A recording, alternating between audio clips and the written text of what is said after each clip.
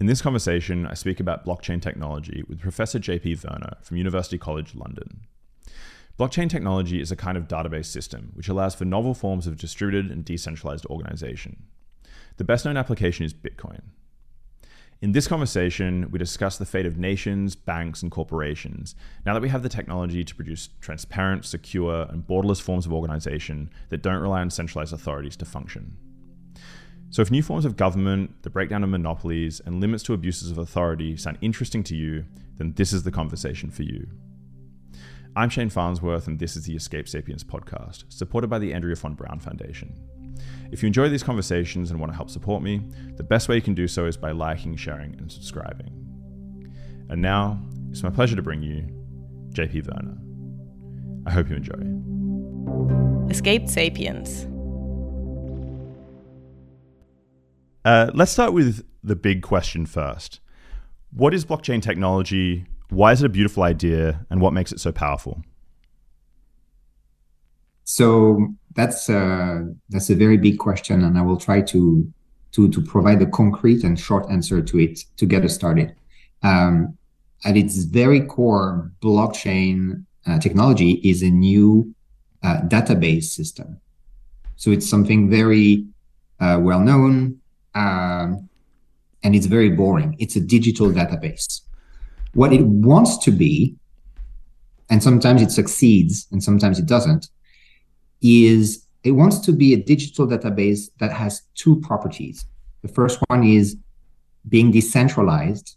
And by that, I mean having a very high dispersion of information, data, across the various nodes or agents that are members of this database system.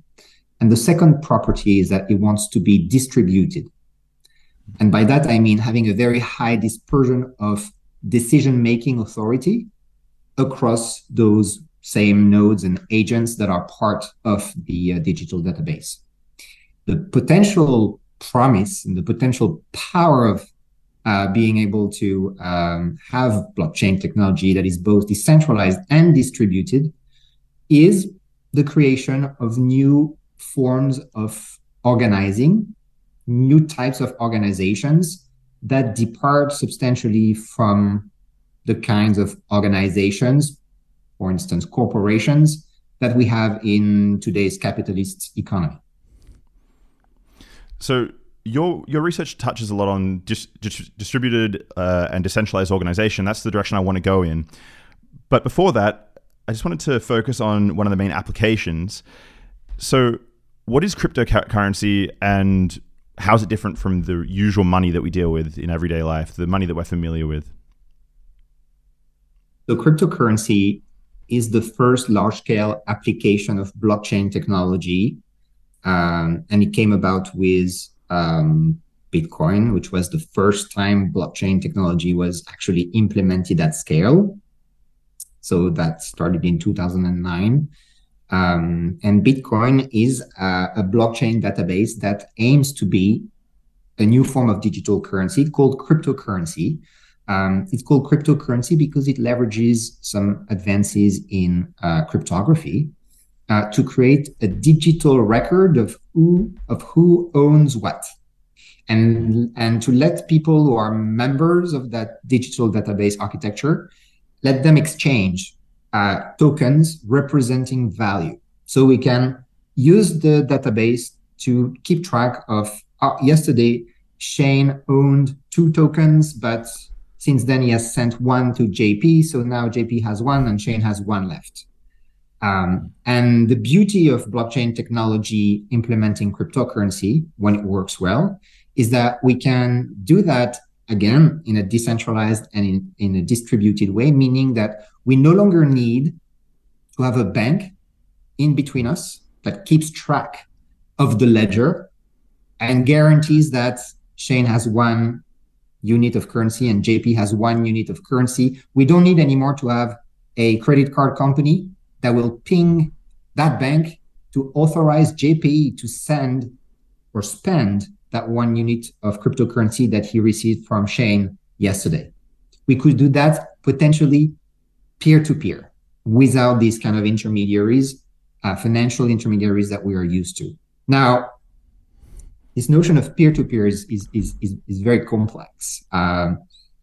Earlier claims were made in the industry that all of this stuff was peer-to-peer, but it's a bit more complicated than that. It comes down to how we define peers. There are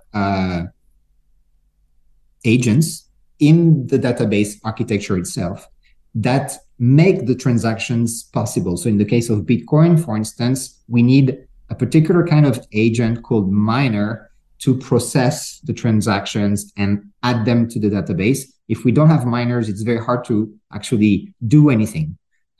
So one may argue that these miners, they are not peers, they're not intermediaries.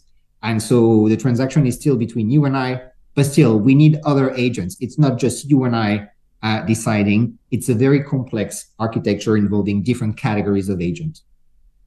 So usually currencies are backed by something. Originally, you thought of money as being connected to gold, or the value of the dollar was backed by the US state. So here we don't have any of that, right? So what is it that backs, for example, Bitcoin? Is it the miners? Do you need to somehow attach it to reality through some proof of work or some computation? What is it that backs the coins themselves? So the notion of backing is a slippery one. When we talk about backing in the financial world, usually what we have in mind is, oh, the bank has just created a loan, maybe a mortgage. So the bank is lending money to some people, but there is something backing that loan. They just didn't create money out of thin air. And what people have in mind in the collective consciousness, even though that's not really how it works anymore these days, is, oh, surely the bank must have some gold in their reserves. And that's because they have that gold that they're allowed to, emit new currency, create new currency in the form of a mortgage. That's what people have in mind when they think of backing, for the most part.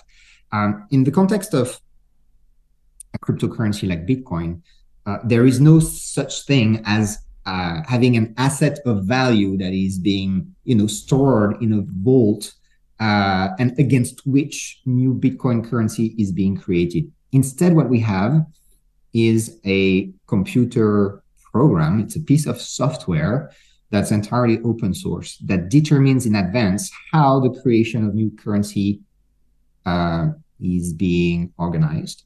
So it's making the whole process transparent and entirely predictable, at least in the long run.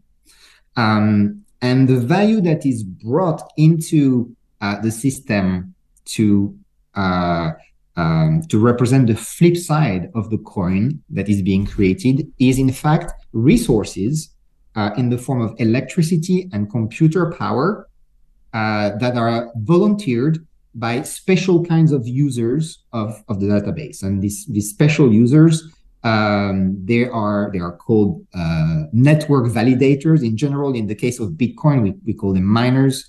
They're a very important category of users, and they bring something to the system that kind of offsets what leaves the system, if you wish, in the form of new currency being minted. So it's like a shared fiction. The thing that I don't really understand, though, is how you start something like this off. Because when it comes to our imagination that there's some gold sitting in a vault somewhere, that was initially true to some extent, right? And then the shared fiction has grown slowly over time, where that's no longer the case. Whereas Bitcoin, it's rather new, right? And when it started, it never started with that gold in the first place. Do you understand how this fiction how you generate value in this shared set of ideas and beliefs that can support something like distributed currencies? I like the word you're using. I think there is a fictional element to it that users have to agree to buy into. Let me pick an example that has nothing to do with Bitcoin.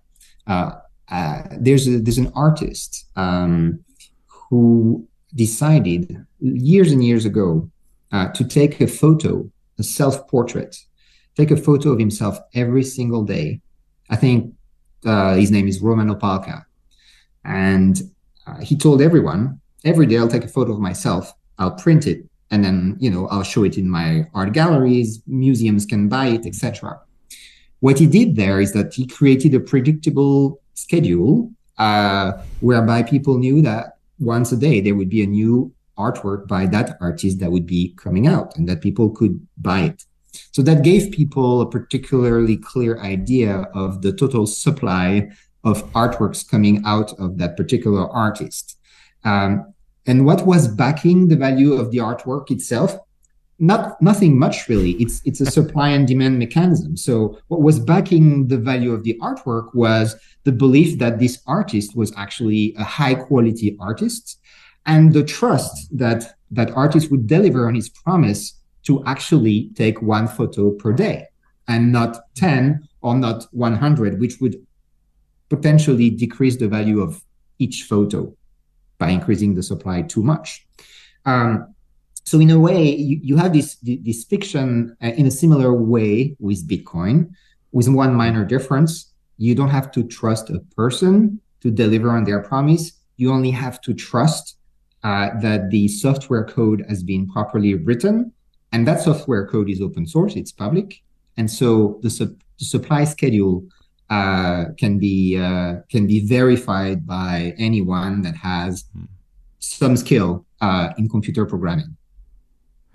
So if you could, so Bitcoin's the main coin that people are familiar with. I think it has the highest market capitalization today, right? Is that the case still? Yes, I think it's always been the case. So what was, if you could, boil it down and just take the kernel, what was the beautiful idea? What did Bitcoin do right, and where is it lacking? I think what Bitcoin did right, besides being the first, which probably gave it an advantage, was not over-promising.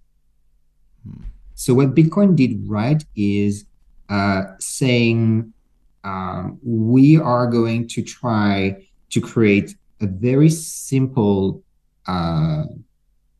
system to do one thing and do it very well. Now, what that thing is has changed a little bit over time, because Bitcoin is not governed by one person. It's governed by a constantly evolving community of users who have a say on what's happening next. At first, the system was meant to be a way to exchange digital currency peer-to-peer very conveniently.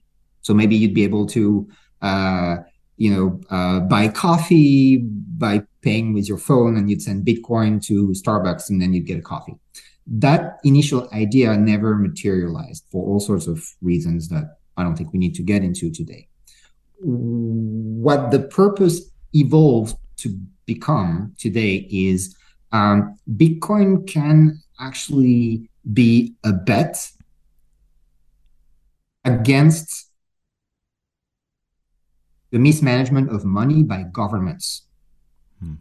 And so it can be a non-government related source of value that people can use to store their wealth, some kind of digital gold. Much more convenient than gold, because you don't have to store it, to protect it, to carry it, to extract it. You still have to mine it though, and that's why these special users we were talking about earlier in Bitcoin are called miners. It's a reference to how gold is extracted. And if we manage to create that system, then it could appeal to people who, for whatever reason, do not currently trust their government, or have reasons to believe that in the future, their government may not be trustworthy, their government and or the related central banks. And so that is what Bitcoin is trying to do. And that's a very simple and a very powerful idea. And in a way, Bitcoin has almost become boring compared to other projects in blockchain, crypto, Web3, whatever it's called today, because it's trying to stick to this very simple goal, and it's not trying to overpromise or overdeliver. So is that what it's lacking then? Is that, would you say it's boring in the sense that it's not as capable as some of the newer platforms? it's lacking anything. A lot of people would disagree with me and say that Bitcoin has to be more, has to be this and that, and keep adding features and become everything. I think my background is in strategy. I teach strategy, business strategy, at the UCL School of Management, and there's a very famous saying in strategy, and that's strategy is not so much about what you decide to do, but it's about deciding what you are not going to do. And that's how you reach a level of focus that helps you create a clear competitive positioning in an industry, in a market, in a space. And I think by deciding that it's not going to do A, B, C, D, E, F, G, but it's only going to focus on like K, Bitcoin is actually doing something right. And I think the stability of the system, the reliability of the system, and the fact that its leadership position in the crypto industry has so far remained undisputed. They're all testament to the validity of this thesis that if you can do one thing that's important to people, even if that's a simple thing, if you can do that right, then you don't need to add features around it. So outside of crypto, can the blockchain be used to revolutionize, you sort of touched on this, other parts of society? So I'm thinking politics. How is the blockchain a disruptor more generally? So there's been a lot of claims about the disruptive potential of blockchain.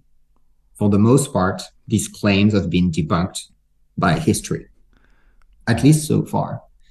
Blockchain has not revolutionized all the things that it was supposed to revolutionize. Bitcoin has done a really good job, and we just talked about that. A lot of the other things that blockchain was supposed to revolutionize have not materialized yet. And that is the battle for this new version of the internet called Web3 that people are fighting these days is, okay, let's take blockchain and let's actually push it into the next architecture of the internet to show that it can revolutionize the current architecture and it can become a better architecture. So what is one of the main things that blockchain is supposed to revolutionize? Well, it's supposed to take this initial idea of removing intermediaries around transactions so it can become more of a peer-to-peer thing and apply it across the board. So you might remember a few years ago when startups were always pitching their ideas by saying, we will disrupt this industry, we will disrupt that industry, we will disrupt the taxi industry, right? Every company was using this term. Today in Web3, people are claiming that they want to decentralize industry A, B, C. And by that, they mean removing intermediaries in those industries. This is a very difficult task because there is often a role that intermediaries play, and there's a reason why they are there, and removing them may not be a good idea in the first place.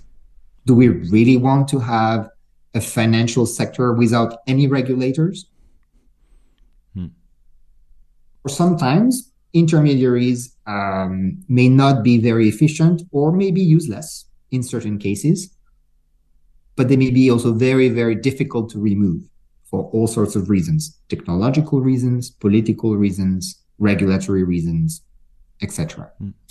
And so because of those two reasons, removing intermediaries is now, we are noticing that it's a project that is a that's placing the bar very high. And we haven't seen a lot of industries that have been radically disrupted and transformed by blockchain technology in general. What we've seen is pockets of innovation here and there.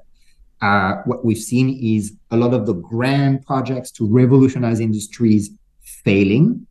One of the big ones that was used as an example in business publications for the past few years is TradeLens. It was a huge project that was spearheaded by an IBM software meant to create blockchains for companies.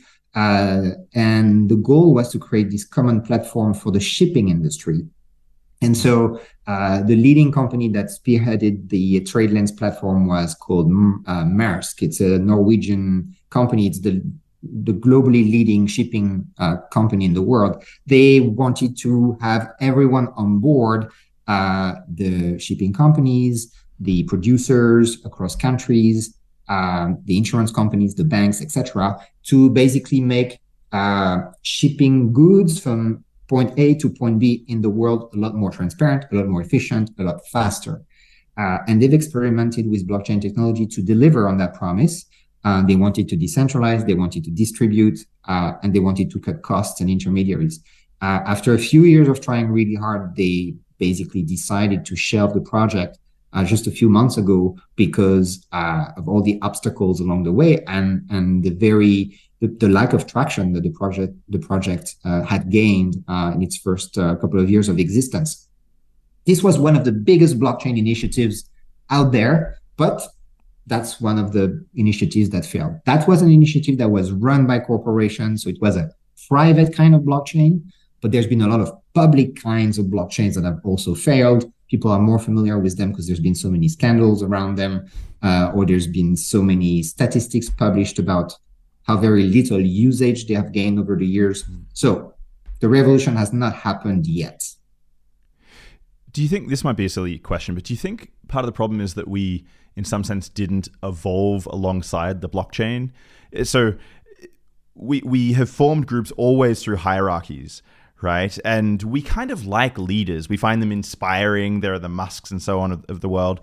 Do you think, in some sense, that we just don't want to throw away hierarchies and generate pure, completely distributed and decentralized systems? I think that's one of the reasons, for sure. There is a profound misunderstanding of hierarchies, what they mean and what they do. The term comes with like a negative connotation. When people hear hierarchy, they think, oh, they hear tyranny, or they think, oh, that's inefficient. They think bureaucracy, even though it's not supposed to be a bad thing, is usually perceived as a negative thing. And so there's this assumption commonly held that anything that is decentralized, however defined, will be better, more efficient, and way cooler than anything that's hierarchical. And I think that's the profound misunderstanding that we have in the industry. Let me give you one example, very concrete example. There's a breed of blockchain-based organizations that are calling themselves DAOs, for decentralized autonomous organization. And they think that they can use blockchain technology to create corporation-like organizations that can be for profit without any kind of hierarchy. So there would be no CEO, there would be no senior managers. Instead, what we would have is people would volunteer to contribute to the project, and in exchange, they would be given tokens representing ownership rights and also giving them the right to vote on where the organization should be going. And this form called a DAO is believed to be superior to traditional corporations by many people in the industry because of its supposed decentralization. Now, one profound misunderstanding is if you talk to people who are part of DAOs, and there's a lot of incredibly smart people in this space and trying to experiment with organizing. When you talk to them and you ask them, okay, what's decentralized about your DAO? They will tell you, well, we have tokens. So all the contributors can use their tokens, cryptographic tokens, to vote on what's going to happen next. And that's a very interesting association between tokens and voting and decentralization. But what we have in traditional corporations is shareholders. And shareholders, they hold shares. Let's call them tokens. Shareholders hold tokens, and what can they do with those tokens? What they can vote. They can vote on shareholder proposals, and they can actually contribute to the governance of corporations. So this mechanism of tokens and voting to oversee the governance of an organization, it's not new. It's actually been around for about 400 years. And if you look at the traditional corporation, you actually have a clear separation between ownership of the corporation by the shareholders and control of the corporation's resources by the managers, who are supposed to act on behalf of the shareholders. So you basically have a delegation of authority from the shareholders to the managers. Mm-hmm. The whole thing is that delegation of authority is the core idea behind decentralization. Mm-hmm. So traditional corporations are actually decentralized in some ways. They basically disperse decision-making across thousands of managers located in different branches, subsidiaries, countries. And they also have a clear separation of what kind of decisions can be made by the shareholders, what kind of decisions can be made by the managers. So there's already a fair amount of dispersion of information and decision-making in traditional corporations. So the bar is, if you want to increase the decentralization and the distribution of that structure, the bar is already quite high. And so the assumption that traditional corporations are completely centralized, as just one person deciding everything, it's a completely mistaken assumption. Mm-hmm. Now, what we observe in many DAOs that are supposed to do a better job at decentralizing is actually 1, 2, 3, sometimes 4 co-founders who were the first people to write the code to organize the project, remain in power for months and months and months, sometimes years, and never relinquishing that power. And even when they do, people who are supposed to take over the community, who are supposed to exercise their rights to vote by using their tokens, they don't, because they don't care, they don't have time, they don't understand.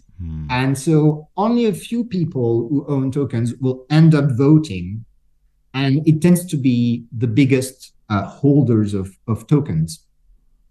And so what we end up having with these DAOs is very, very concentrated authority, which is quite the opposite of the initial objective. This is one of the things that I think is quite amazing about the Bitcoin story, right? Because Satoshi, who we call Satoshi, the founder, the developer of Bitcoin, was never known and has now disappeared. So in some sense, there was no one there to wrestle and keep control, right, of that particular system. But you touch on another thing, which is we have limited bandwidth, right? So in political systems, we outsource our decision-making to professional politicians, right? And so in some sense, we don't really want, maybe it's not efficient to have, it's computationally not efficient to have a completely distributed system. And I suppose that also turns up in Bitcoin again, right? Because there's high energy costs to do with the computation associated with distributed decision-making, right? Absolutely. So I think you're pointing out a very important aspect of this conversation. We don't have an example in the political realm of a direct democracy that has scaled. Direct democracy means we don't elect representatives that then, vote the laws on our behalf. We vote everything directly, all the citizens, right? But you can see that the computational limitations of that are that we would have to vote all the time about everything, right? Every time some government agency wants to spend money, we'd get an email, be like, oh, do you vote in favor of spending this amount of money on this project? Yes or no, right? And we'd have to do that constantly all the time, every day. And we'd have to vote on topics about which we know Nothing, right? So that would be very complicated. So in other words, to use computer science jargon or blockchain jargon, direct democracy does not scale. And that's why we have representative democracy in the world's largest countries. Now, there's a few exceptions, like we have a lot more direct democracy in a country like Switzerland, but it's a very small country. So it's more an exception than the rule. So when we try to implement direct democracy in a DAO, it doesn't scale. If you ask the members to vote all the time with their tokens, so we don't have a leader, we don't have managers, and we don't have this kind of hierarchy that we hate so much. It doesn't quite work. At least it doesn't quite work yet. So we see basically this tension between wanting more democracy, which is a very legitimate desire, and then the computational limits of that. One of the most advanced, successful DAOs out there is called MakerDAO. It's also one of the earlier ones. I think it was founded in 2014, so it's almost 10 years old. It's a complex organizational structure with two different kinds of tokens. But basically what it created is like a cryptocurrency that has a value that is always $1, right? So it's what is called a stable coin. And to manage that system, there's another token called a governance token that the members of this organization can use to express their opinions about where the organization should go next.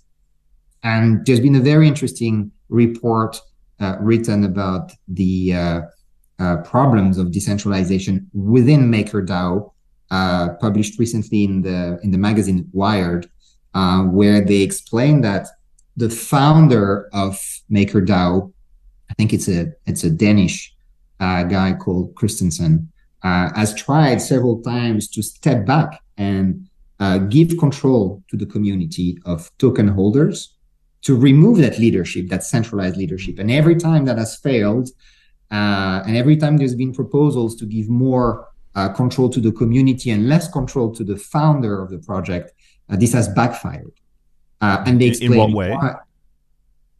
Well, that has backfired in the sense that we were talking about, in the sense that that founder was actually deemed in many cases to be the most competent person to conduct the business of the organization that he had founded.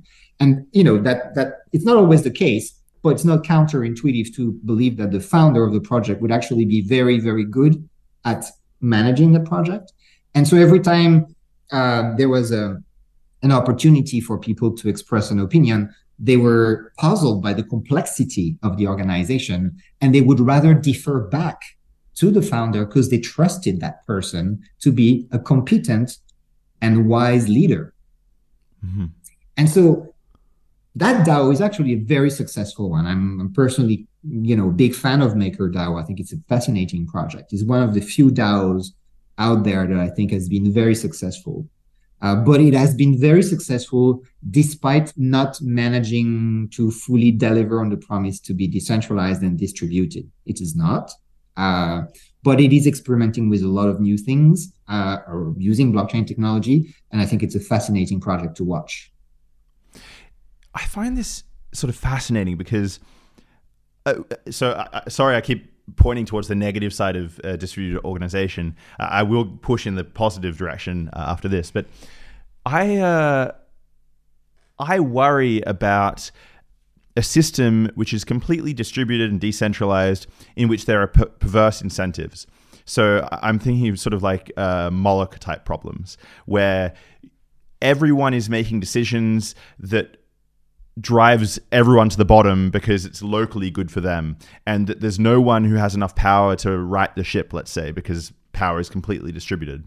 But it sounds like it's actually quite difficult in practice to get these organizations off the ground. It is very difficult. I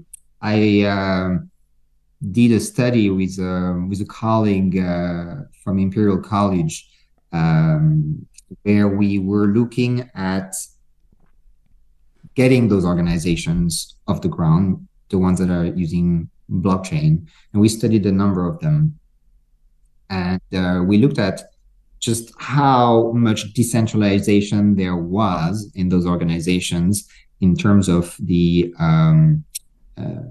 functioning of the algorithms, in terms of the social interactions between the developers of the project, and also in terms of having a clear strategic leadership that shows the direction to everyone. And what we found is that there was no project that was successful in getting off the ground that actually decentralized all three aspects at the same time. There was always one of the dimensions that showed some centralization or a large extent of centralization in the early days, in the first few months of the project.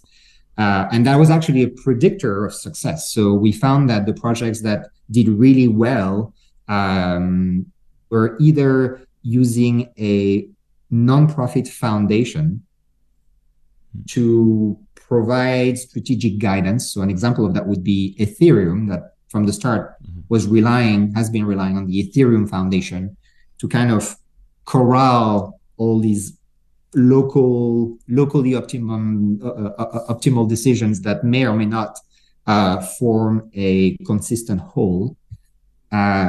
We also saw projects that did not have a foundation, but relied on a very small group of core developers, a group that was in fact small enough to be able to reach decision by consensus. And that's Bitcoin, for instance, worked like that in its first few years of existence. So we haven't observed yet, even in the blockchain world, a way to bootstrap a project into existence by fully decentralizing everything.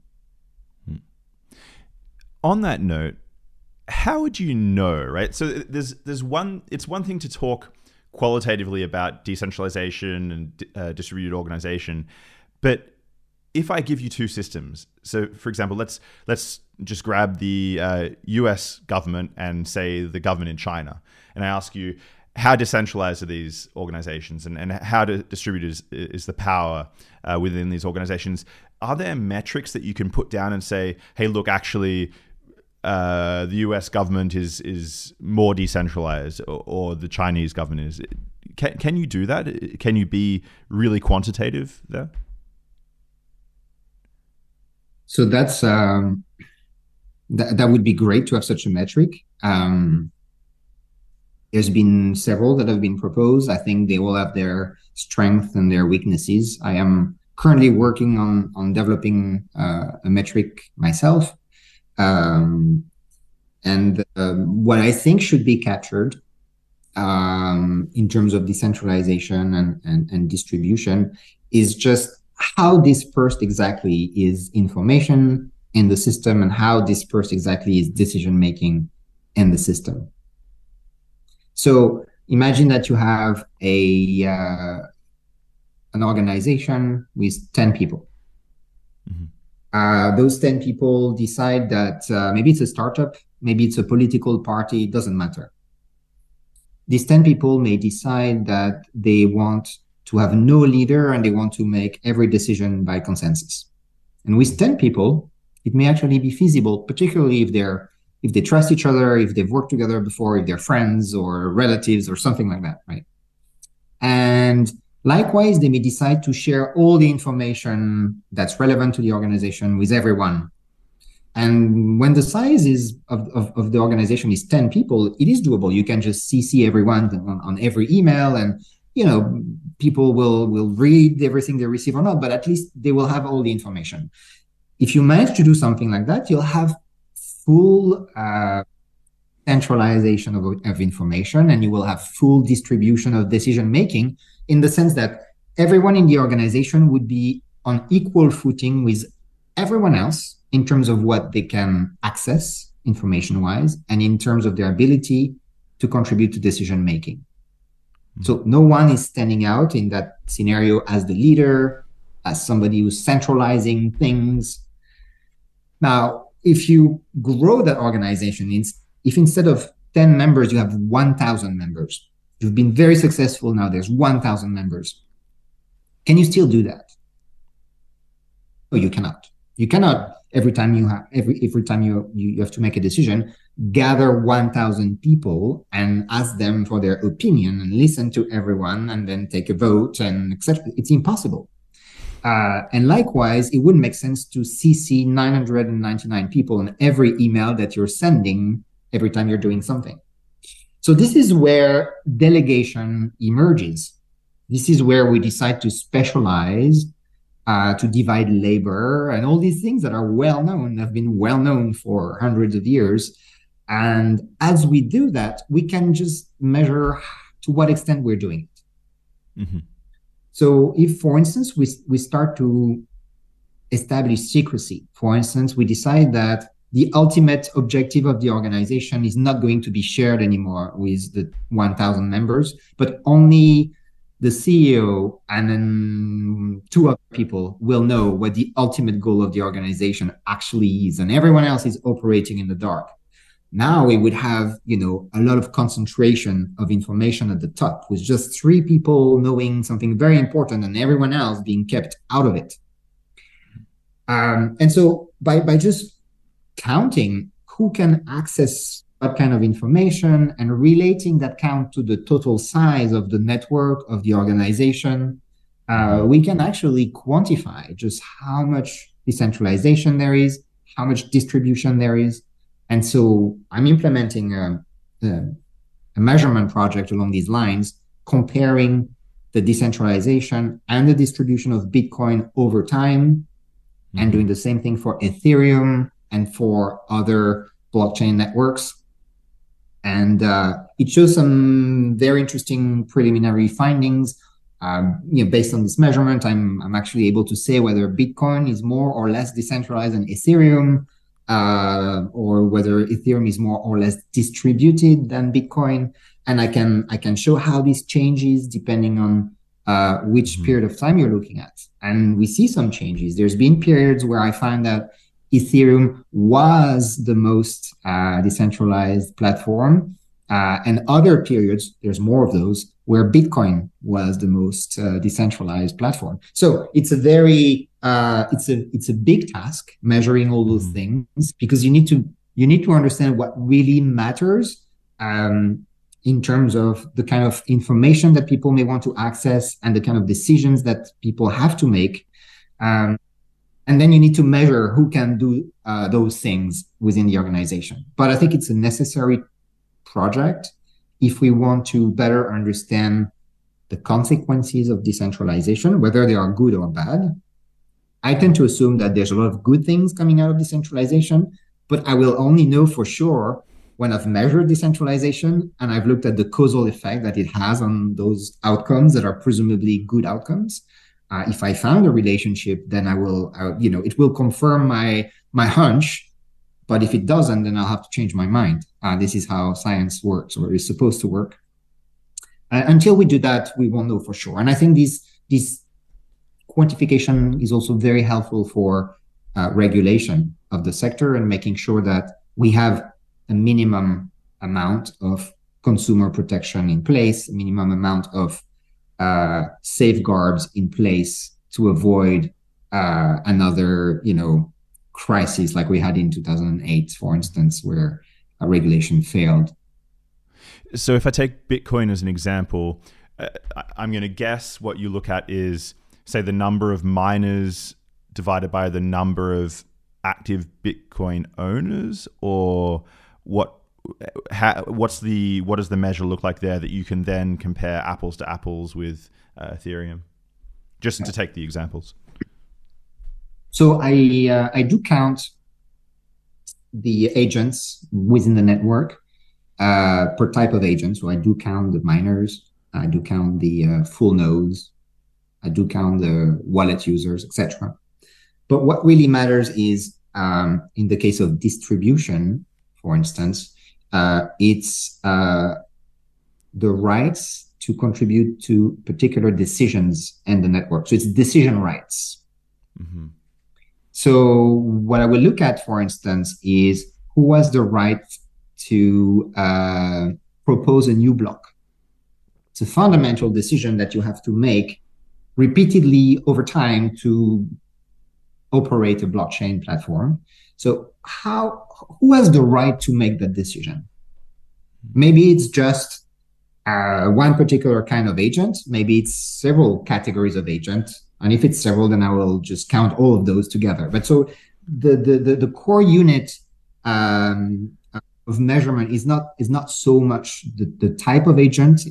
In my thinking, it's more the type of decision to measure distribution, and then the type of information to measure decentralization, and then count how many agents have access to these things that are very important.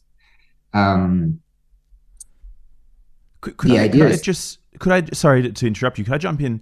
One thing that I don't understand about the process is, I thought one of the benefits of, I'm not too knowledgeable about how the systems work under the bonnet. So I thought one of the benefits of, say, Bitcoin was anonymity, right? So I could be an individual with two wallets. So is there any way that you can tease this out? Or so there must be some assumptions that you have to build into what you're doing, right? Yeah, absolutely. So the vast majority of the public permissionless blockchains are pseudonymous. So we can identify an agent by a public address, public key, but it could well be that the same entity in the real world controls more than one public keys, because we cannot match those public keys to real world identities. And so we have to basically make assumptions, or we can just go with the information we have. And as long as the blockchains that we want to compare are comparable, so they're, for instance, operating under the same assumption of pseudonymity, then we can have data that is meaningful. And then, of course, we can implement correction factors to try to estimate actual users rather than the number of public keys or wallets. There's all sorts of refinements that we can bring to the picture. But you're absolutely right that it is actually very hard to know exactly how many users there are of any of those systems. We cannot count users very easily. And I would say it used to be something very specific to blockchain platforms, but more and more, if you compare blockchain platforms to traditional platforms such as Instagram, for instance, I think Instagram is also struggling to count its users as per, a person with a real world identity controlling one unique account, because some people control many accounts. There's accounts that are controlled by organizations, and then there's all sorts of fake accounts controlled and created by bots, etc., people closing an account, reopening an account. So there's all sorts of things. If you wanted to have an exact count of how many people are actually using Instagram, there's all sorts of correction factors and refinements that you need to bring into the picture to actually estimate that number. I guess you raise a good point, though, right? I suppose it's a relatively safe assumption that if you're trying to compare, say, Bitcoin and Ethereum, that the users of both will be fairly similar. So you can assume that there will be X percentage of people with two wallets in Ethereum and the same sort of percentages. Can I ask, this is going to sound completely out of left field, actually, but just while it's in my head, has your research given you any particularly special insight into voting rights? So by that I mean, should everyone have a vote on every issue? And I'm thinking not in cryptocurrency here, but in actual elections. I think the answer is no. There's a lot of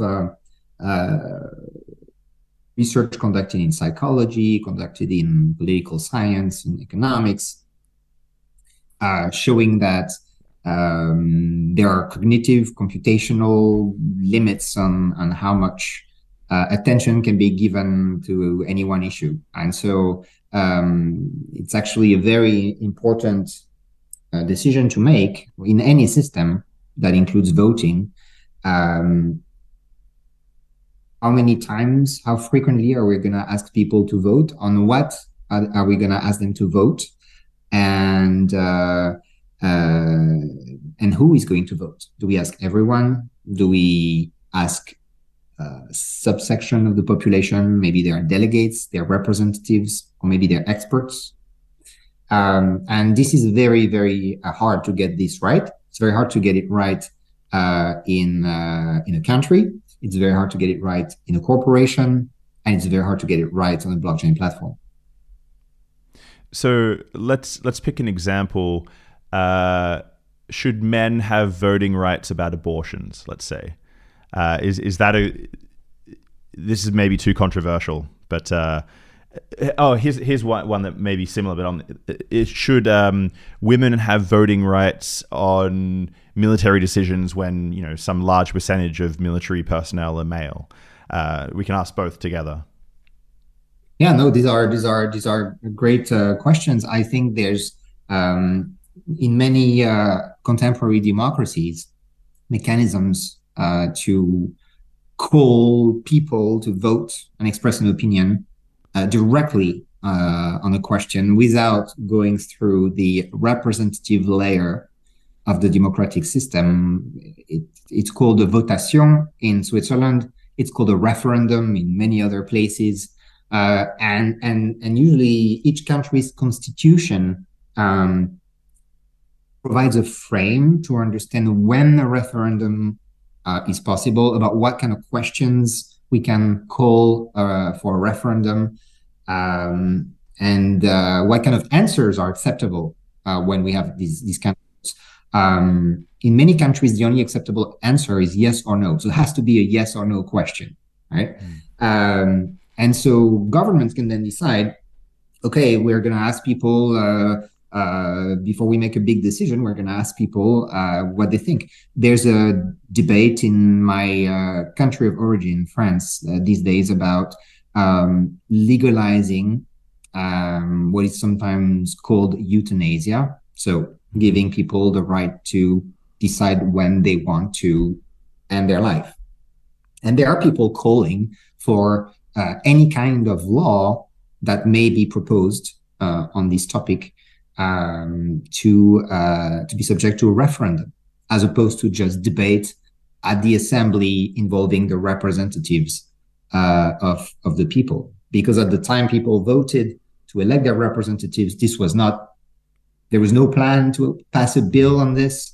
And so they didn't get elected based on their opinion on this particular matter. So some people think it's a important enough topic to bring it back to the people and ask everyone for their opinion. Yes or no, do you approve this bill to legalize under this and that condition this new right? And so these are very important debates to have. And what you see in the nascent blockchain industry is very, very little maturity at this point, and that's perfectly understandable, in terms of deciding what should be put up for a vote and what should not, and when and how. And so what we see is a bit of an arbitrary process unfolding here and there, and sometimes the votes are just consultative. So a DAO will put up something for a vote, but sometimes the people in control will not respect the outcome of the vote and claim that they just consulted the users, but they still decide to go to choose another route than the one that was voted for. So there's all sorts of ways to organize these things, but they're very, very complex issues. One project that I find exciting, because it's very boring, but also very innovative in strange ways, is Bitcoin. If you think of, if you compare Bitcoin with a traditional, with other platforms in the blockchain space to begin with, if you have a token in Bitcoin, so you own some Bitcoin cryptocurrency, you don't have the right to vote on anything.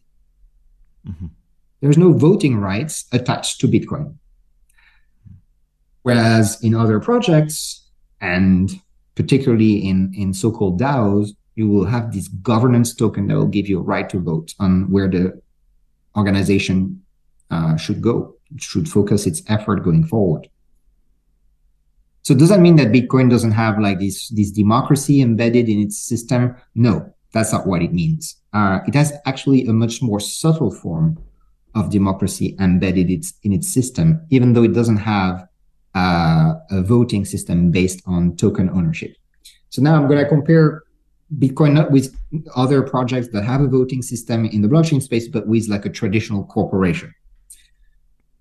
So like we said before, in a traditional corporation, you have a separation of ownership and control. So the shareholders own the shares give them voting rights, and then the managers control the resources and decide what to do with them.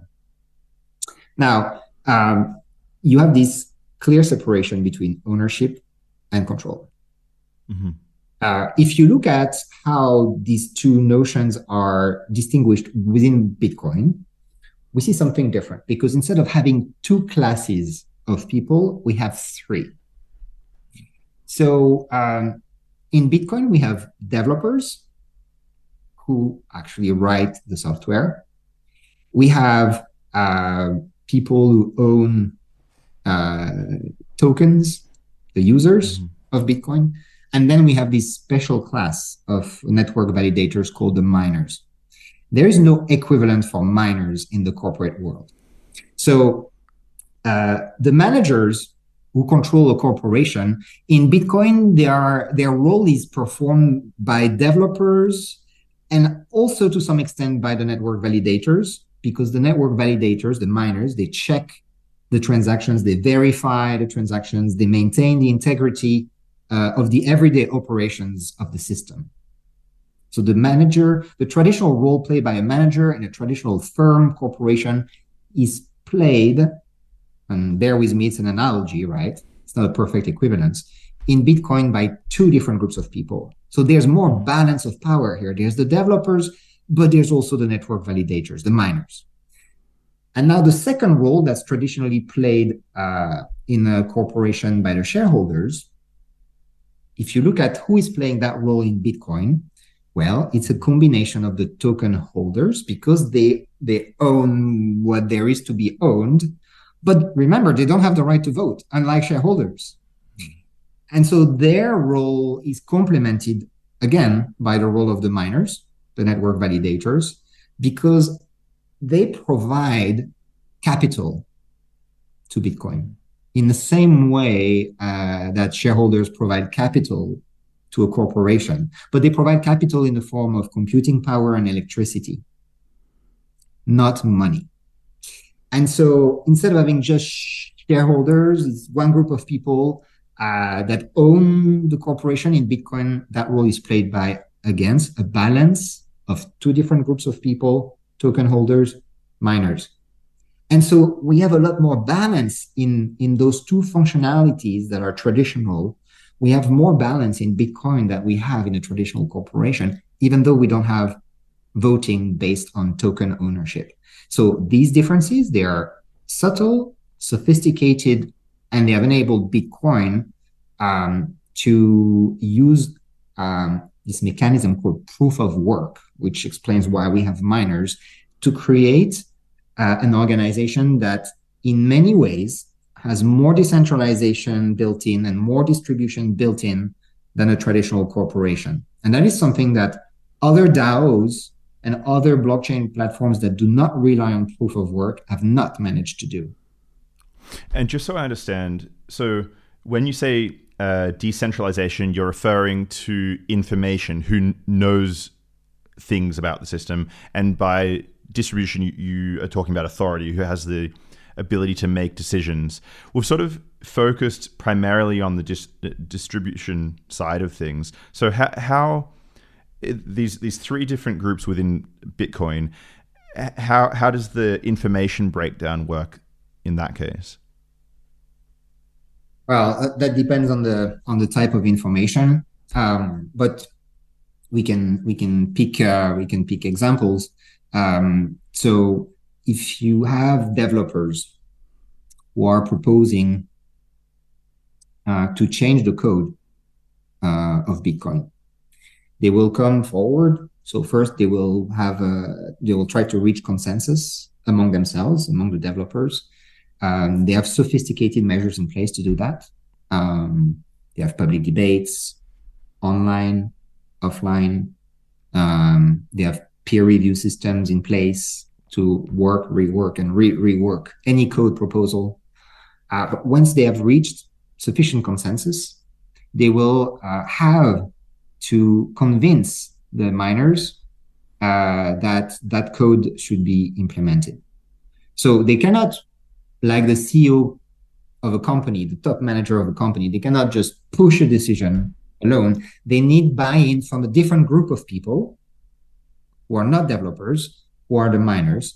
Those miners have to basically also show sufficient approval and consensus among themselves that this new proposal by the developers is actually good for the future of the platform. And so both of these groups, in that case, will have access to the code, and they will also have some decision-making authority over what to do with that code.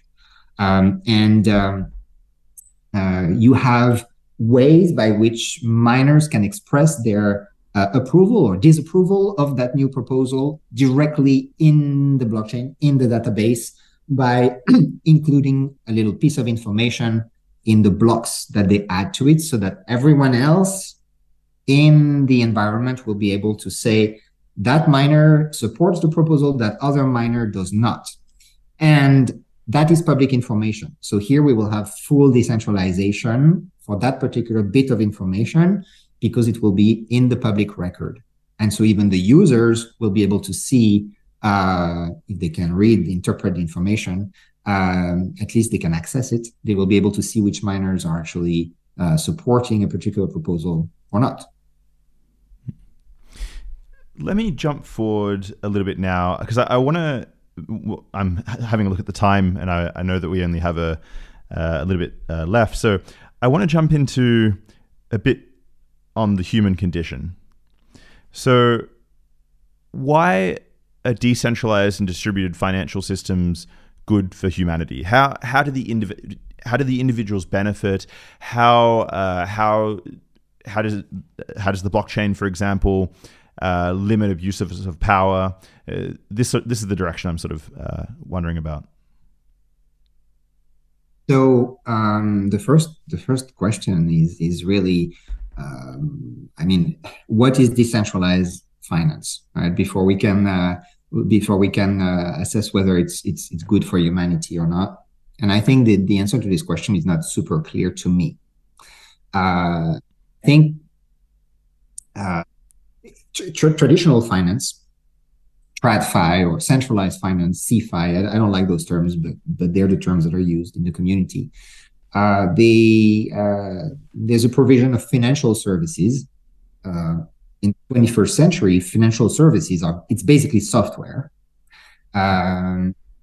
They are provided, the software is provided by corporations, banks, for instance.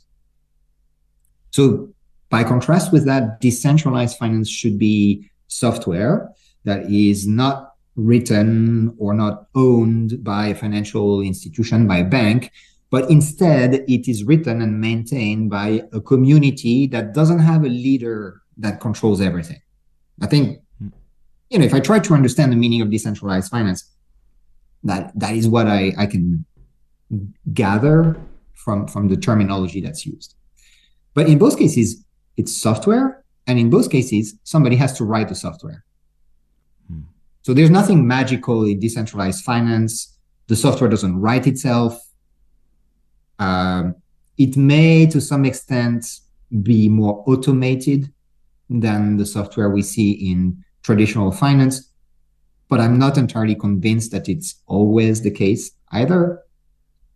When it's entirely automated, people like to call it smart contracts because it self-executes without human intervention. But at the end of the day, it is software. So the implicit assumption, I think, in this discussion is that the financial institution, when it provides the software in traditional finance, that institution, that bank, is always going to be centralized. Whereas if the software is provided by a community, that community will always be decentralized. Mm-hmm. That's basically what it boils down to. The very existence of decentralized finance rests on this assumption. The bank is always centralized, the community is always decentralized. It's a problematic assumption. First, there's and we've discussed that in the past few minutes, there's many examples of corporations that are not fully centralized, as the assumption would posit, because they have subsidiaries in many countries, they have branches, they have thousands of managers making decisions. We also have consortia of financial institutions that provide financial services, that provide software. A very famous one is the SWIFT payment network, that anybody that sends money abroad will probably have used to connect banks with each other. So there's more than 10,000 nodes in that network, and each node is a bank. Is that very centralized? I don't know. There's many blockchain platforms that have fewer than 10,000 nodes out there. So the assumption that the bank is always centralized, I don't buy it. Then the assumption that the community is always decentralized, sadly, there's evidence showing that probably I shouldn't buy it, and neither should you. I mean, we've talked about MakerDAO. We've talked about the dynamics that are at play when a community is being asked to vote. Do you have if I may ask you a semi-personal question? Sure. Do you have a pension plan with your employer, your current employer? Yeah, I do. So presumably that pension plan has savings on your behalf that are invested in corporate shares. I think by law you have to in Germany. So do you know in which corporations you are a shareholder? No, I don't. No. So probably you're not voting when the time comes. No. No. And same for me. So the reality is that because of the limitations of direct democracy and scaling that we've discussed earlier, most people who are part of a community with voting rights will not vote when the time comes. So it could well be that if in theory a community is supposed to be more decentralized, in practice, it may not be. And often it is not. So the core assumption of decentralized finance, I haven't bought it personally. And there's evidence showing that this dichotomy that is made is problematic. Now, I think the idea is if we can find a way to provide access to financial services to people who are excluded from financial services, perhaps we should call it decentralized finance or perhaps just permissionless finance, then I'm all in favor. And I think it can bring a lot of good things to society, particularly in places where financial infrastructure is not reliable, particularly in countries where some segments of the population are considered to be too poor to be of any interest to a financial institution or to a bank. There's just not enough money to be made from those people, so they are being denied access to bank accounts. This almost certainly does not happen in Germany or in the UK or in other Western countries, but it definitely happens in many parts of Latin America, Africa, and Asia. And if there is a way to use software that is maintained by communities that can provide permissionless finance to those sections of society, I think it's a wonderful thing. And it is already happening. And I think the leader, again, I'm as you know, I'm not paid by Bitcoin because Bitcoin doesn't have any employees. It's not a corporation. So I think Bitcoin has done a tremendous job as providing permissionless finance to a lot of people in the global south. It's far from being everything those people need in terms of financial services. It's far from being perfect because it's extremely volatile, but it has provided a permissionless service in a way that no one had been able to provide before. And it is not controlled by a corporation. It is not controlled by a government. It is maintained by a community with some decentralization and some distribution of decision making. It's not 100%, but it's already quite good. A lot of the other projects that call themselves DeFi, decentralized finance, are not targeting these people that most need the services, are mostly used by people who are already very wealthy and are absolutely not in need of permissionless access to finance, and sometimes are complete scams. Mm-hmm. So that's the state of the industry. Yeah, I hadn't thought about this access, right? So in countries which are unstable, or countries where you can't trust the government, or you have very little trust in the government, where there's record high inflation, like Venezuela or somewhere, then Bitcoins offer an avenue which you otherwise wouldn't have, and no one would, and which you wouldn't be able to access because no one wants to invest in you, let's say, in certain regions in the world. Absolutely, and I've been lucky to collaborate for some time with a startup providing Bitcoin-based financial services to people in Venezuela and then in other parts of Latin America. A startup that was co-founded by somebody who actually experienced all those things you're describing back home in Venezuela, and I've learned a lot about the context doing this collaboration. And you know, there is a market there is a need, it's clear, and I just think a lot of the DeFi projects are not focusing on that at all, sadly. If you look long term, what do you think the ultimate impact will be on centralized authorities, by which I mean universities, banks, governments? Do you think as blockchain cryptocurrencies take a larger and larger percent of the pie, that these organizations will lose power and lose relevance? Yes, I think that there is a clear threat coming from Bitcoin and other blockchain-based projects that are of quality for the traditional structure of the nation state. I think in many ways, projects like Bitcoin are piratical. And as you know, I've done some work on the history of piracy. And so, and the history of decentralization that comes with pirate type of organizations.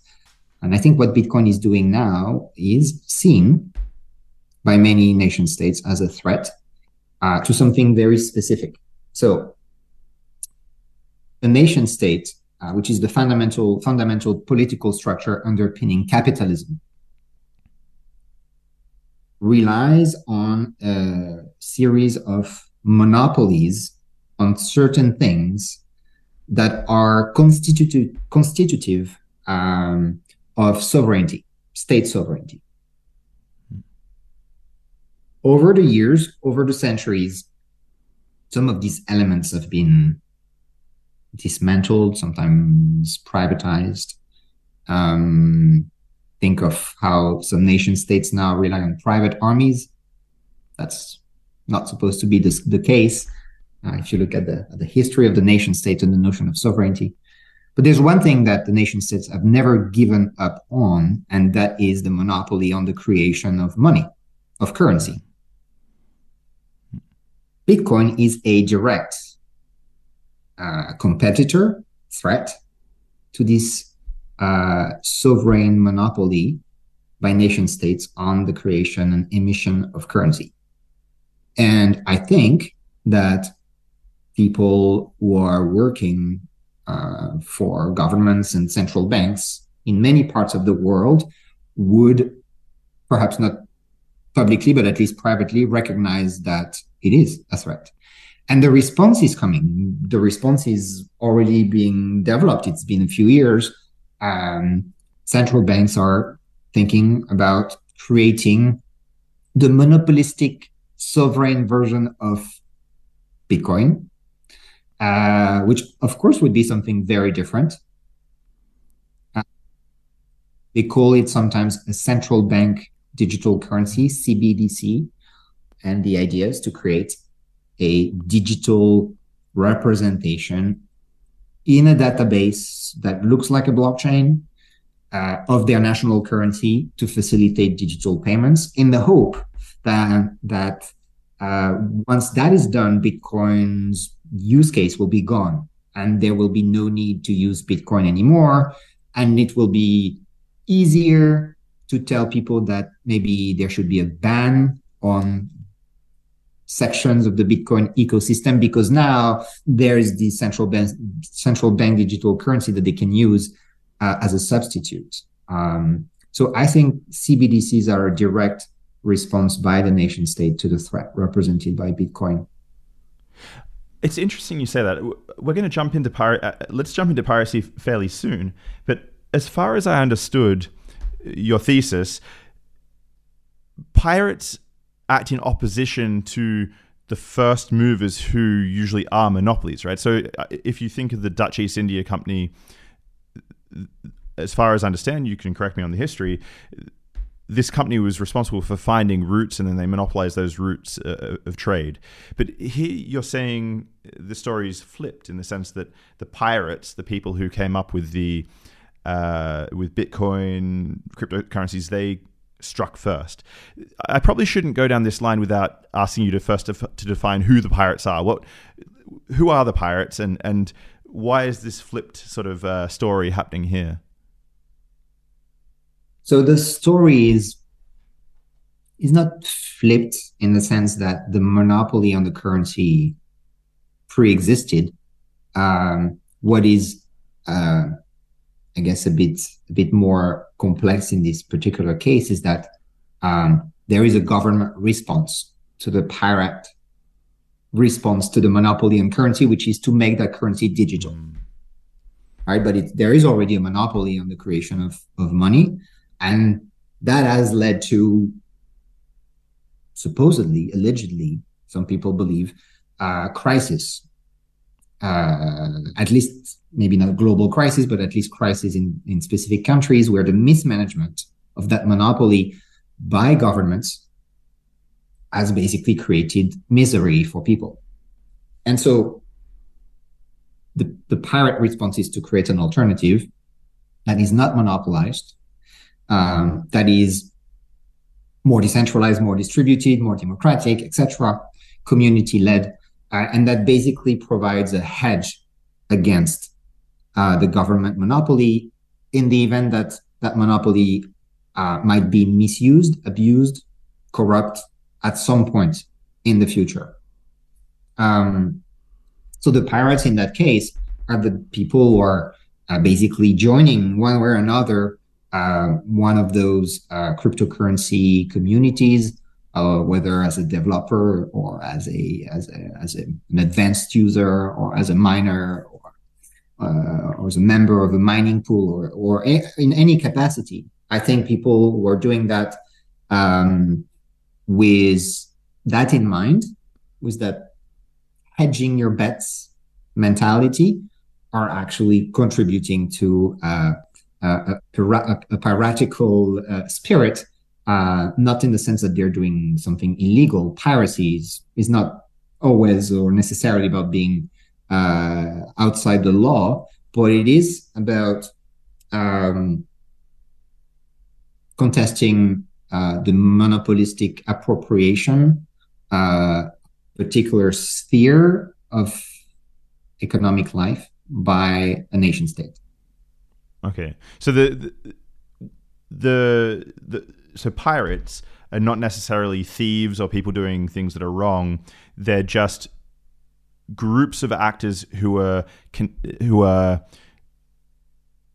acting against monopolies in contested spaces.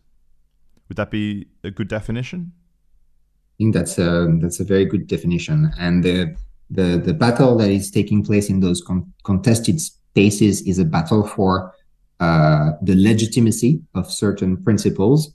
In that case, that would be the ability to have some competition in the realm of currency instead of having a monopoly that implies potentially becoming a victim if that monopoly were to be mismanaged.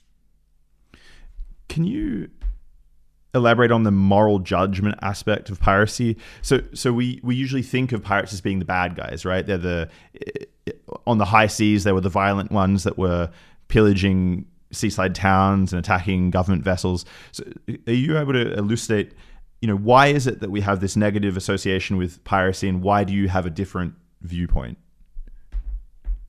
We have a complicated relationship with pirates. We have a negative association, but we also have a lot of fascination and a lot of sympathy. So look at all the movies that are made about pirates. Look at all the children books that are written about pirates that we're supposed to read to our children. There's this complex relationship that we have of, yes, fear, violence is there, but also sympathy. And I think that comes from the fact that pirates were a lot more than just like violent thieves. If you look at the old school pirates, so the ones that would be depicted with, in the movie series Pirates of the Caribbean, for instance, the pirates of that time, they were just as violent as the mercenaries that were employed by nation states to conduct trade.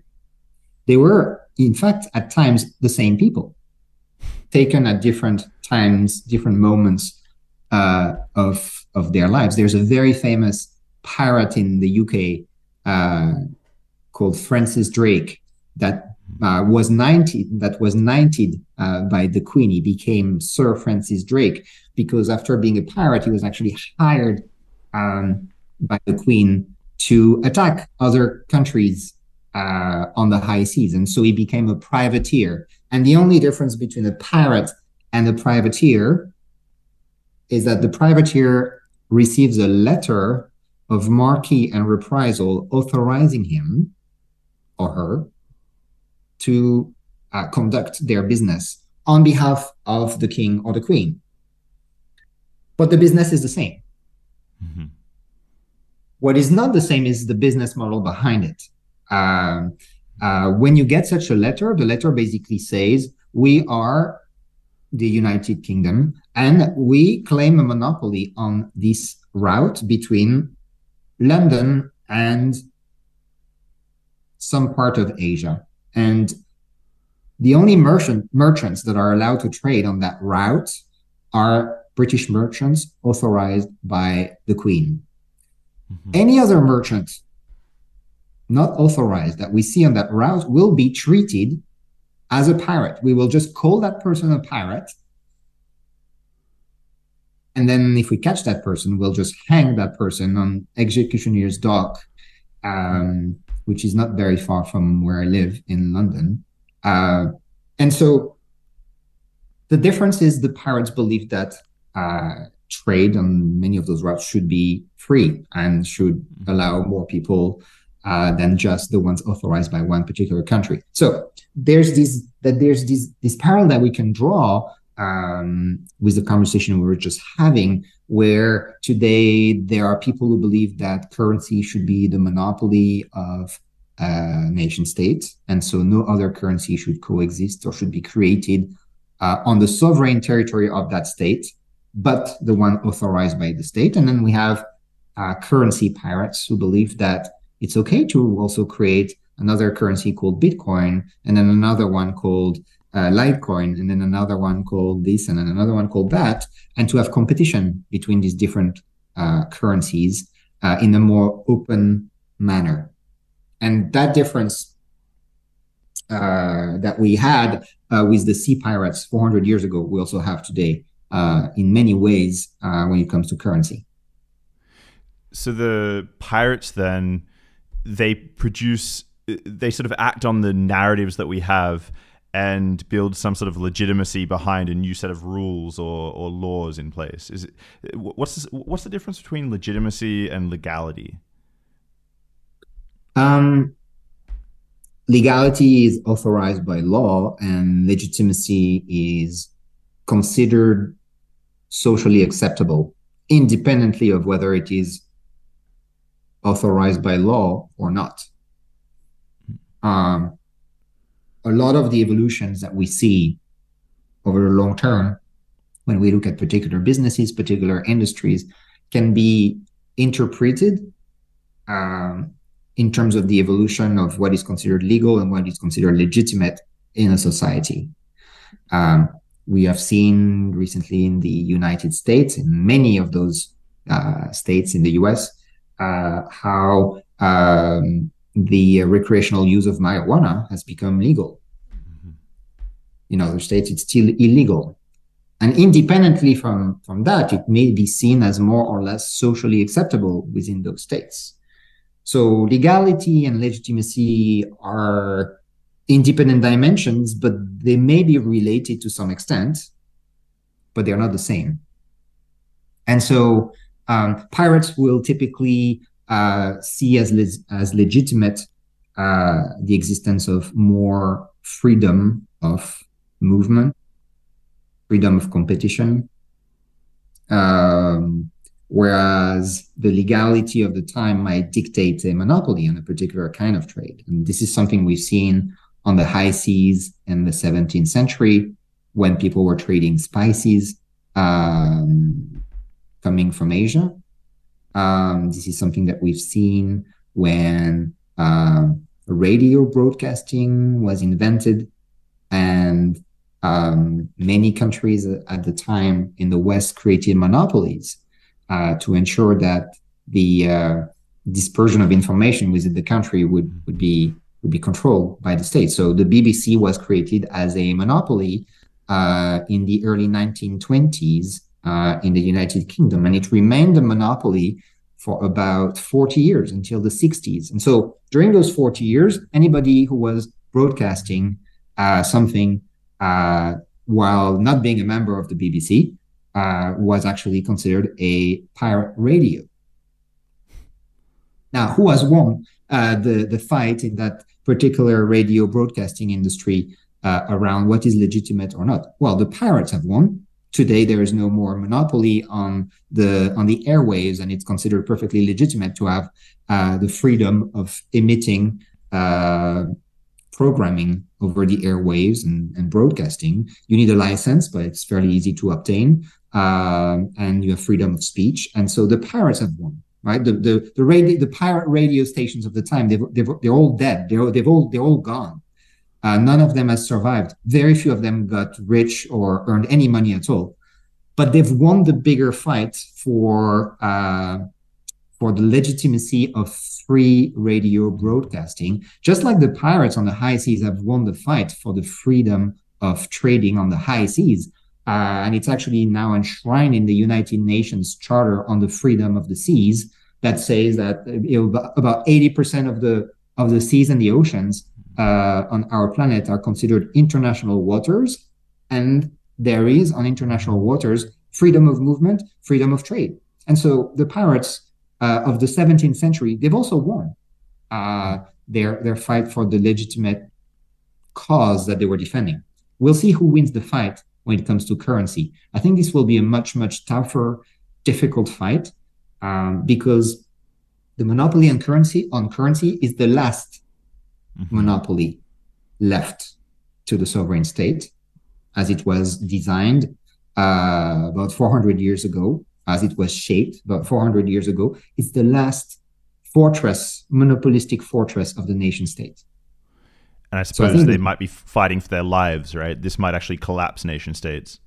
The battle will be fierce. And that's also why we're seeing people claiming that now if we have cryptocurrency and we can create our own private community-run currencies, we could also maybe create our own network states here and there. People understand that currency is very special to the definition of a state. So who are the pirates today? Outside of crypto, who are the pirates today, and what are the other contested territories that are exciting? Well, I think a very exciting territory in the last 50 years at this point has been the internet, and then within the internet, the web. And I think cryptocurrency is part of that fight and actually finds its roots in the history of the internet. Some of the building blocks behind Bitcoin were actually created, designed, shaped by hackers in the 80s and in the 90s before we had the web. There were people who were building cryptographic tools that contributed to the creation of Bitcoin 20, 30 years later. And so there's a continuum of struggles between pirates and monopolies that we can observe on the internet. Some time ago, the monopolies that had to be taken down were the monopolies of IBM, AT&T, Microsoft. Perhaps today it's Google, it's Meta, and it's definitely the monopolistic currencies that are controlled by governments.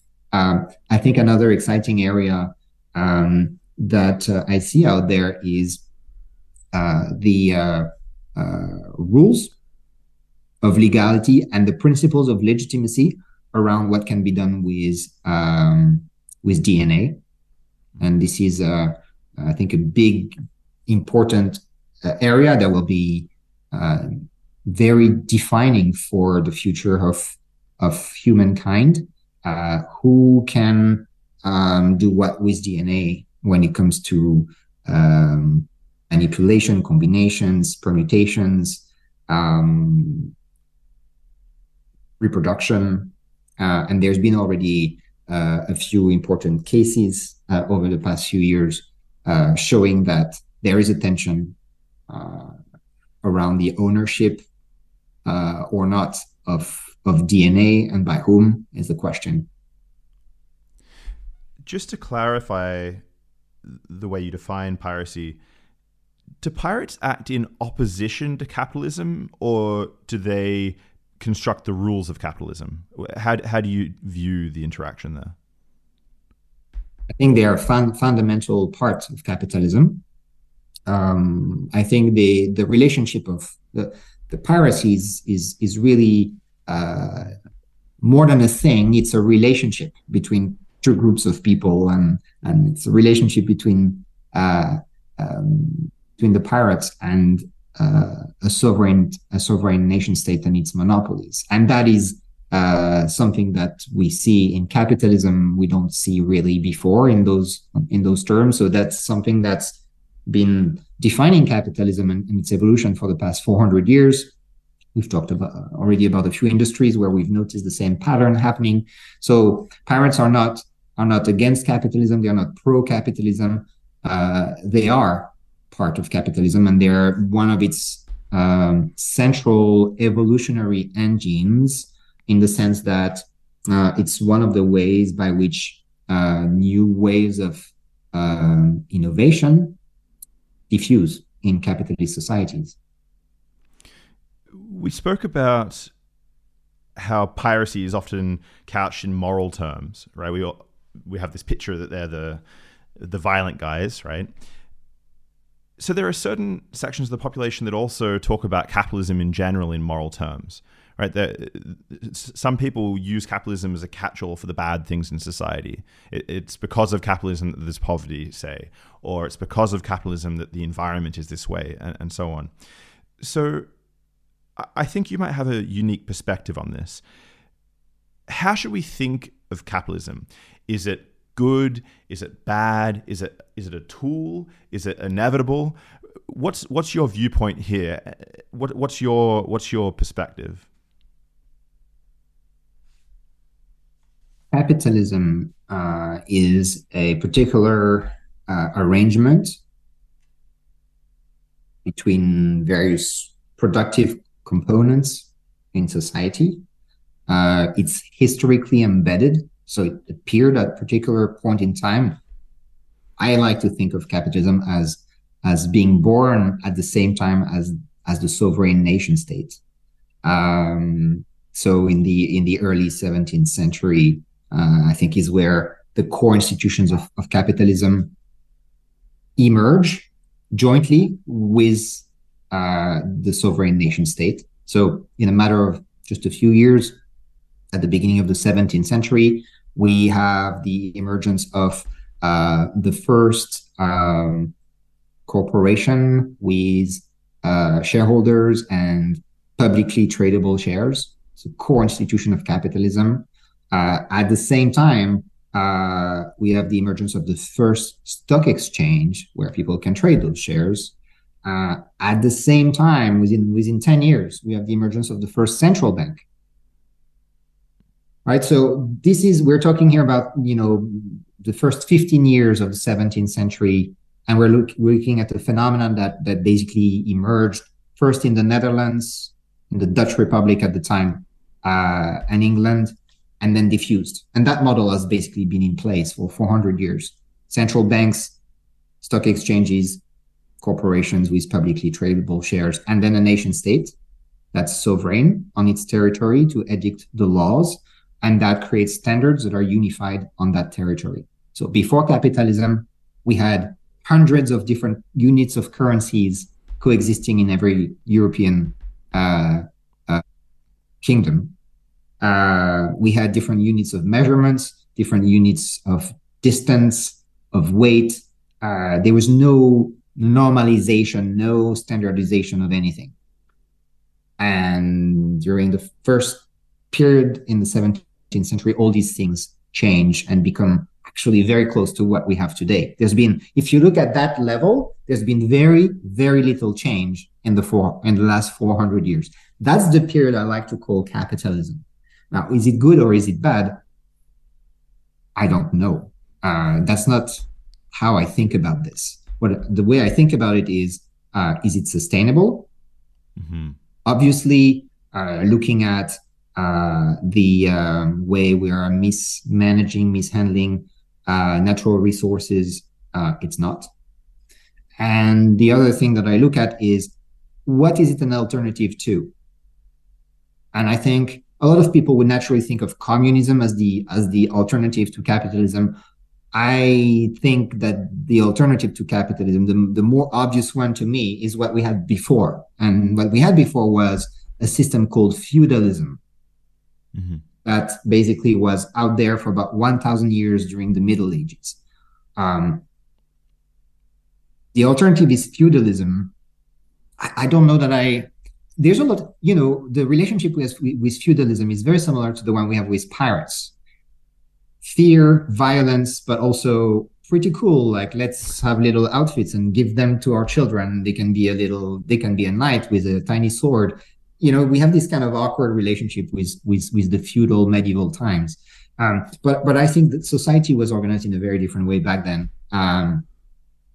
I think that our priority should be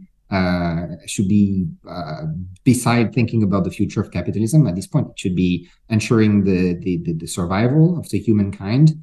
And as we take the steps that are necessary to ensure that survival, particularly from a climate change perspective, we will see if those steps create something that looks very different from capitalism, or whether those steps are still inscribed within that high-level system that I described, maintain a certain consistency with respect to what we already have today. I'm not quite sure about that, but I certainly don't think that capitalism is the opposite of having community based organizations.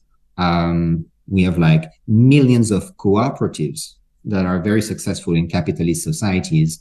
And so, capitalism is not synonymous with hyper individualization or not caring at all for the other, or not having any kind of commons that we can manage together. We actually see a lot of those things emerging and developing and flourishing in capitalist societies. So there's a lot of fine-tuning that needs to take place for these things to happen, and happen in a good way. And there's different flavors of capitalism, obviously. It's not one recipe that everybody applies in the same way. But I think that the fixes that we take to address the climate change challenge, which is our biggest challenge right now, will ultimately decide on the future of capitalism. But so, a priori, you don't think that capitalism stands in opposition, let's say, to us solving the climate crisis, or to us solving poverty, or to remedying any of these large problems that people talk about these days? I think the one major obstacle that I see, and maybe it's not the one that others will focus their attention on, is basically the very nature of the sovereign nation state, which at some level can preclude a higher form of cooperation across different parts of the world that is necessary to address the climate change issue. So it is this prevalence, this centrality of the nation state as the core level at which capitalism unfolds, which I think represents the major roadblock for bringing about the global initiatives that we need to address climate change. So I think, the nation state today, as we've known it for 400 years, is under attack from below by the cryptocurrency guys, and from above by the climate change driven challenges. I see. And maybe blockchain is going to give us a solution to acting as a global community. And that's maybe the hope that people sell, right? I think that's a hope. I think blockchain itself is not going to get us there. But I think blockchain can be one of the tools that enable new forms of coordination to manage the commons in different areas. And there are promising ways to use blockchain, for instance, to manage, keep track of carbon emissions. That's not going to necessarily reduce them, but that's one system that may be helpful in better tracking carbon emissions, which is, it's a small step, but it may be a good step. So I want to wrap up the conversation now, and I want to do it by asking you a little bit about the future.